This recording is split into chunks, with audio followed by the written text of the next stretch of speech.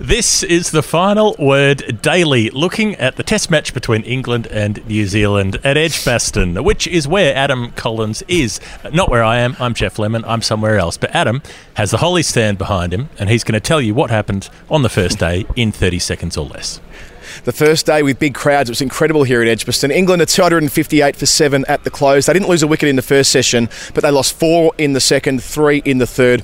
Rory Burns top scored with 81. He batted 67 in that first session with Dom Sibley, who made 35, but they couldn't really go on with it thanks to some fantastic New Zealand bowling from Matt Henry, Trent Boult, Neil Wagner, and the spinner Patel playing a game he didn't expect to play, but Mitchell Santner was injured. He's taken his full opportunity here today, and tomorrow Dan Lawrence resumes on 67. He's in good nick. Perfect. I reckon that was 26 seconds. That felt, that was very lean. You're shaving time off your personal best. Now, today, dare I say it, dare I get into this phrasing, good old-fashioned Test cricket. I mean, it did the things that Test cricket's supposed to do. It had twists, it had turns, it went one way, it went the other. It had periods of dogged resistance, it had moments of flair, and it had quality bowling with a lot of swing and seam movement, and a little bit of spin in there as well. It was the full Whittaker's box of chocolates with something for everybody. Yeah, I think that's right. Certainly that first, say, 45 minutes after lunch, it was very dark here. The lights were on, and the New Zealand seamers stepped it up a notch, especially Matt Henry, who I mentioned in the intro. He couldn't have bowled better after lunch, breaking up the opening partnership in the first over after the interval, getting Dom Sibley's outside edge. And then the way that Wagner set up Crawley, expert bowling from the left armour coming in from the broadcast end, moving it away, moving it in, moving it in, moving it away. How often do you see it? And a man out of form as Crawley is at the moment, he was bound to edge one, and he did, straight to third slip, out for nothing. And then later, history almost repeated with Bracey, who has 2 test innings and 2 ducks to his name from just 3 deliveries. That was Trent Boult, the other left armour, after tea. So those mini sessions almost mirrored each other. Between times, Burns, as much as he did last week, really, he watched the damage from the non-strikers end. He continued to bat really nicely till about 60, and then it got really hard for him. He looked quite fluent until that point, but fell for 81. And then Lawrence, much the same. He struggled for his first, say, 15 to 20 runs, got through the tough bit, got better as the day went on, and played really nicely against a second new ball. He's still there with Mark Wood when play resumes tomorrow. They took the score from 222 for 7 to 258 for 7, which for mine probably means honours even after, as you say, a day that did have a number of fluctuations throughout. Yeah, I'd say England ahead at this point, given the strength of their bowling attack and the amount the ball swung. So looking at the teams, this was interesting. When's the last time you saw 6 changes for a test team between matches? New Zealand had a couple of enforced because Kane Williamson had to pull out with a sore elbow and BJ Watling with a sore back. But you figure, had this been the World Test Championship final, those 2 players wouldn't have been sitting out with those injuries. It was more managing sort of niggling injuries rather than things that would have stopped them playing. But then they revamped the whole bowling attack as well, and Daryl Mitchell came in as the all-rounder for Colin de Grandhomme, which I wasn't expecting. But he's got a great record domestically, Daryl Mitchell, although he's only played the 4 tests. So, he's someone who could stand to have more time in that test team. Bowled beautifully today, Mitchell. In fact, he did almost exactly the same role that de Grandhomme did last week. Just an extra yard or so. I think he bowled 10 overs for 20-odd runs, which was exactly what made de Grandhomme so effective last week, especially in England's first innings. So, look, there was a method to it. As you say, they've got one eye to the World Test Championship final next week, thus Williamson, thus BJ Watling. Mitchell Santner would have missed with the cut finger, but then Kyle Jamieson made way, Tim Southey made way, and de Grandhomme made way. So 6 changes, Jeff. The last time I remember that happening was after the Hobart debacle for Australia back in 2016. They made 6 changes. But that was a very different environment. This is more not completely strategically. I thought it was 5 and it was going to be 6, but Nathan Lyon ended up keeping his spot because Steve O'Keefe did a calf muscle. So I think it was 6 planned. But I remembered it as 6, but 5 it was. But still, you're right, the degree of volatility. As for England, Jack Leach misses out in the starting 11 again. I could kind of understand it at Lords, given the way the pitch has played there through the early season in the county championship. It's been a legitimate green seamer there, so you can kind of sense why they tried it on there. But this is a genuinely straw-coloured pitch. Well, we saw Jazz Patel getting legitimate turn, and England don't have that option. Not a front liner. Joe Root will have a lot of work to do, but they go with the 4 quicks. The hometown boy, Ollie Stone, gets to play a test match in England for just the second time, and they kept the big 3 from last week, Anderson, Broad Anderson Broad and Wood, and of course Robinson's been suspended. So yeah, that was interesting at the selection table, and I suppose they're going to have a decision that's made a fraction easier for them maybe because Crawley's so out of form, and Bracey obviously will be replaced by Butler. It's unlikely he would have played anyway. So Dan Lawrence picked a great time to play what is probably his best innings for England so far in the circumstances. I mean, he played very well on debut as well. I don't want to diminish that innings, but I mean, that was really tough work today. New Zealand bowled so well either side of tee. Yeah, it was pretty curious with the spin selection, particularly given, say, think of the Ashes Test a couple of years ago. Nathan Lyon bowled out England on the last day. England had Joe Denley doing a huge amount of the bowling work, as an additional spinner at that point. You sort of get the impression that Chris Silver would just either he doesn't rate spin or he doesn't rate the spinners available to him at the moment because it's all just go with pace. But Trent Boult coming in to the side after his aborted IPL, going back home to New Zealand for a little bit, coming over and doing all of the quarantines and all the rest of it, and the New Zealand camp saying that he wouldn't play in this game, and then him saying, no, I will play in this game, thanks very much. Bowled really nicely off the top, got swing, didn't get wickets, and then it was up to Matt Henry, who I was minded a lot of his opening spell against India in the World Cup semi-final at Edgbaston a couple of years ago, because he just, or was that at Old Trafford, sorry, but he just bowled beautifully in that same sort of way, and once he found his radar, it was that back of a length, that little bit of seam, and picking up the edges when he was able to get that little bit of lateral movement. Yeah, the point remains, you're right. I mean, Henry hasn't got a particularly good test record, frankly, but he has got a good record in England. For Kent, he took in excess of 70 wickets a couple of years ago.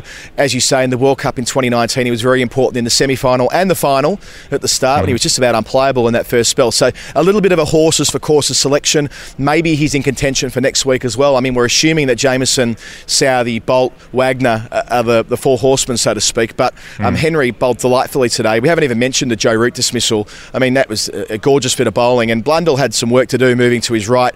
One of two excellent catches. Ollie Pope was out to the spin of Patel. I mean, the way that he cut the first, or attempted to cut the first ball of the over, it went through, third slip, and exactly the same shot was his downfall. Not a lot of footwork. Well, I guess it was a lot of movement, but not back and across. It was kind of deep in the crease and got the under edge, and again, Blundell, a fantastic bit of glove work. So despite the fact, I don't know if you saw the team sheet on social media, Jeff, but the team sheet actually had Watling's name marked in, and it was scribbled out, and Blundell's name was written on top. So it shows how late that decision was made to leave out the veteran wicketkeeper, who of course is playing in his final test series. But Blundell, great behind the sticks when it mattered most, taking those chances, and complimented a wonderful effort from the bowling group and the slips as well. Good snaffle from Mitchell, good one from Latham. I mean, on the whole, they did a lot right today. They probably deserved to bowl England out with a bit of extra luck with the second new ball, but that's down to Lawrence and Wood holding things together in the final 45 minutes. Yeah, so it was 6 for 175 when Bracey got out, and at that point you're thinking, well, New Zealand can go through England for about 200 here. Added 83 for those last two wickets, and could be more because the Mark Wood partnership is still going. He'll resume tomorrow, and that seems to me, I think that New Zealand might struggle to go much beyond 200 on this surface if the ball swings. It can get easier to bat at Edgbaston on day 2 and 3, but given the sort of swing bowling armoury they're up against. But I wanted to ask you about Ajaz Patel, because I was very tickled by watching. I hadn't watched him live in a test match before. He's played 8 tests before, but mostly in the UAE and so on. But I've never seen a bowler do so little in terms of the approach. He literally walks to the crease, and not in the sort of Shane Warne menacing prowl with a big drive through the front leg. He just strolls up and then plops a little left armour down, has no follow-through. He'll never bowl a no ball because he bowls from about 2 feet behind the bowling crease. It is the most unthreatening approach I've ever seen. It is completely park cricket. And then he lobs them up and he lands them pretty nicely on a length, and he picked up a couple of wickets. Yeah, his straight ball was so good today. You're spot on about the approach. It's like Jadeja, but at least with Jadeja, there's a little bit of theatre about his final step and how he pivots. Ajaz Patel doesn't pivot. We talked to him about it just then at the end of play. I caught a couple of minutes with him across the boundary rope for radio, and I mean, he's obviously chuffed to be in the wickets on day one. He thought he'd be playing a holding role, but I mean, the nature of it was that there wasn't a lot of turn. There was some at times, but it was largely his natural variation from around the wicket to the right-handers, and maybe there's something about the innocuous approach that means that it can catch a batsman off guard, as it probably did Ollie Pope early in his spell, so early in his second spell, I should say, after lunch. So look, as far as his contribution, wonderful. I'm enjoying seeing someone that's so kind of relatable. I mean, he's not exactly a ball of muscle, is he? He's kind of like, he's a relatively modest-looking guy. Like, he looks like he could be at the pub with you or me, and bowling off 3 steps, and yet very effective at Test level, proving once again that cricket takes all types. Speaking of exactly that, let's talk Sibley and Burns.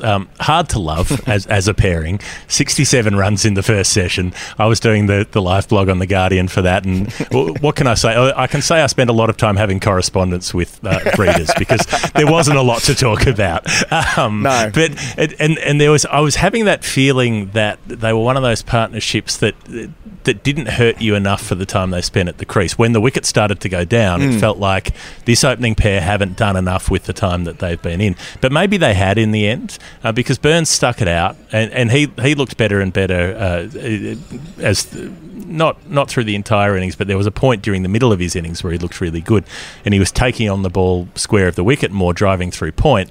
That's also what brought him undone in the end, going after a wider one and short of what might have been another 100 after his ton in the first game. But he looks in good nick. I don't know. What's your read on that pair and their effectiveness, I suppose? Yeah, I mean, you're right. The first session, it was sluggish in the same way the pitch was sluggish. Thus, it was hard to time the ball. Sibley was probably the more fluent of the two until about the hour mark, and then Burns went up the gears and looked a lot better after lunch, albeit with wickets around him. So, look, I suppose the question is, are they going to be able to make you pay big time? And I don't think that's been conclusively answered yet. Like, I think it's a good point you raised. They batted together for 32 overs, added 67, and a couple of wickets fallen. You wonder how effective it really was. The pitch wasn't doing anything special today. I mean, notwithstanding the fact that we expect to come to Edgbaston and it to seam around a lot, as it does at Trent Bridge, it wasn't that kind of pitch. It won't be that kind of pitch, which again kind of brings into focus the 4-seamers for England without a spin option, because it probably will take the turn later in the match, I'd expect. But yeah, at least with Sibley, acknowledging his aesthetic shortcomings, his approach works. I mean, his straight drive goes through mid-wicket. And once you realign your brain, I mean, I was on commentary today at one stage, give you a little vignette, a little example of that. I was on commentary at one stage behind him, and it looks like he'd hacked a ball through inside portion of the bat through mid-wicket, and I said something to that effect, miscues through mid-wicket, inside part of the blade, something like that. I watched the replay. He actually hit it really nicely at the middle of the bat. It went for 4. The reason that it looked the way that it did is that's not a conventional way to play an on-drive, but for him it's essentially a straight drive because he's so far around. So I mean, there's a really interesting philosophical debate going on in England at the moment about batting techniques, about setting up on off-stump. He doesn't do that. He opens himself up more in order to access the area of the ground where he can be most productive. So, look, it's never going to be pretty in the way that you and I would think about glamorous cricket. It's just different. In the same way, by the way, that Dan Lawrence is different in a far more exciting way. I thought his innings today was super important for him, especially after Crawley's failure. We talked about the way that Wagner set him up, but the reality is that Crawley's got 4 runs in 3 innings and probably is the vulnerable member of the top 6 with Butler and Stokes coming back for the first test against India. So the pressure to an extent transfers onto Lawrence at that stage. Can you grasp that chance? And he did. He's still there, not out overnight on 67 from 100 balls. I think he struck 10 boundaries, some really nice ones through cover, showing that he's more than just sort of a one-trick pony whipping through mid-wicket. He can access the offside with his technique in an efficient way. And I think that, look, tomorrow, he's not going to get much better an opportunity to stamp his authority on a spot in the top 6 than a century in a crucial test match for England as far as the series is concerned. Well, even the runs that he's made so far. We may talk about him more in just a second when we decide who's the player of the day for day one. And we also have to decide which more weird moment goes into the Final Word Hall of Fame. Let's do that after 10 seconds spent thinking about cricket bats. Woodstock Cricket, home of the finest handmade cricket bats and soft goods. Visit either our showroom or workshop and experience the magic for yourselves. For bookings, contact info@woodstockcricket.co.uk.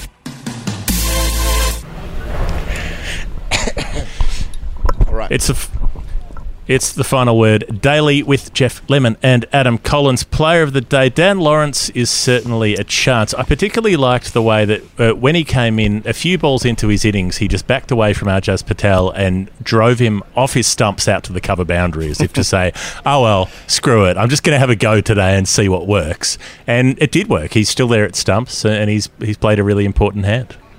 I loved sitting next to Phil Walker, our friend who edits the Wisden Cricket Monthly magazine, on commentary. I mean, Dan Lawrence is his boy in the same way that Glenn Maxwell's our boy. So he rides every delivery. He wants it to work. He's emotionally invested in the outcome. And I think that's fine, by the way. I think, as I said on the call, you're entitled to have a player or two who you really feel deeply for, and that's Phil with Lawrence. And you can see when Lawrence was going across his stumps to access mid-wicket on a couple of occasions, Phil had his heart in his mouth, not because he doesn't have faith in his boy, but just that, that is a ball that if it misses the bat, your leg before wicket. But yes, excellent today, as I mentioned before. Took the opportunity, has a chance to press on. My player of the day is actually Matt Henry. I don't know what his figures are at the close of play, but getting Sibley just when the game could have drifted, and it threatened to do so, in much the same way England's second innings did on Sunday, and then getting Joe Root after setting him up nicely. I mean, not setting him up to the extent to which he went in, out, but he bowled a number of big in-swingers and off-cutters, and then gets Root with the one that goes the other way. So, I mean, you've got to be a pretty useful bowler to get Joe Root out at the best of times, but to get him out early in the innings when, as I say, the clouds were forming and the lights were on, that really did open England up. So I've got Matt Henry having come into the side somewhat unexpectedly, and another player who took his chance today. Yeah, I think that's a good call. 2 for 66, but quite a lot of those runs were extras where he had a couple of ragged overs, and it was the length he bowled to Root that was perfect. Like he'd obviously learned from what Pat Cummins did against Joe Root. That length is the perfect one when you're trying to get Joe Root unsure about whether to go forward or back. In terms of Hall of Fame moments, I liked the bit on commentary where they brought up a graphic and they said Dom Sibley has not scored. They had his wagon wheel for the entire series, and he hadn't scored a run between mid-on and backward point in the entire series. In the next over, he clatters 2 boundaries through cover and then follows up with a cut shot through cover a couple of overs later off the spinner. So it was like he was listening in. It was a beautiful little moment of symmetry with the history of Dom Sibley and the offside. I love the surprise on commentary. I've heard a couple of different versions of that boundary through point where I was like, oh, it's a square drive from Dom Sibley. It was lovely to sort of see people exclaim at once behind the microphone, given how unlikely that was. My Hall of Fame is simply what a great experience it was having the Holly stand and just generally having Edgbaston. I think it was 70% full, 18,000 fans. I mean, they're not everyone's cup of tea, and I get that, but they're kind of my cup of tea. I love the singing and carrying on all day. Yeah, a lot of them might not be cricket fans 365 days a year, but I don't think our game in this country especially can afford to be overly snobbish about that. I think that they were wonderful entertainment value in their own right, and also the back and forth with Patel on the boundary there, who was conducting the choir, as it were, at one stage. He loved it. They were good to the New Zealand players. They loved Neil Wagner. How can you not? It was all in good spirit, all in good fun, and it was a good reminder of what a fantastic ground this is, especially when people are in it. So hopefully more of it across the next few days. It's meant to be great weather, so I'm sure there'll be close to capacity each day. If you know any more songs, maybe teach them a few more songs. That's all I can say. Yes, we were singing along. We were singing. Izzy and I were in front of them at stumps, and we were singing along with them. It's too catchy. I had to go with it. All right, this is the final word daily. We'll be doing this each day of the Test match. Our longest shows are on the podcast feed and elsewhere on the YouTube channel. Thanks for watching, rating, subscribing, all that stuff. We appreciate it. We'll see you on day 2. The final word. Bye.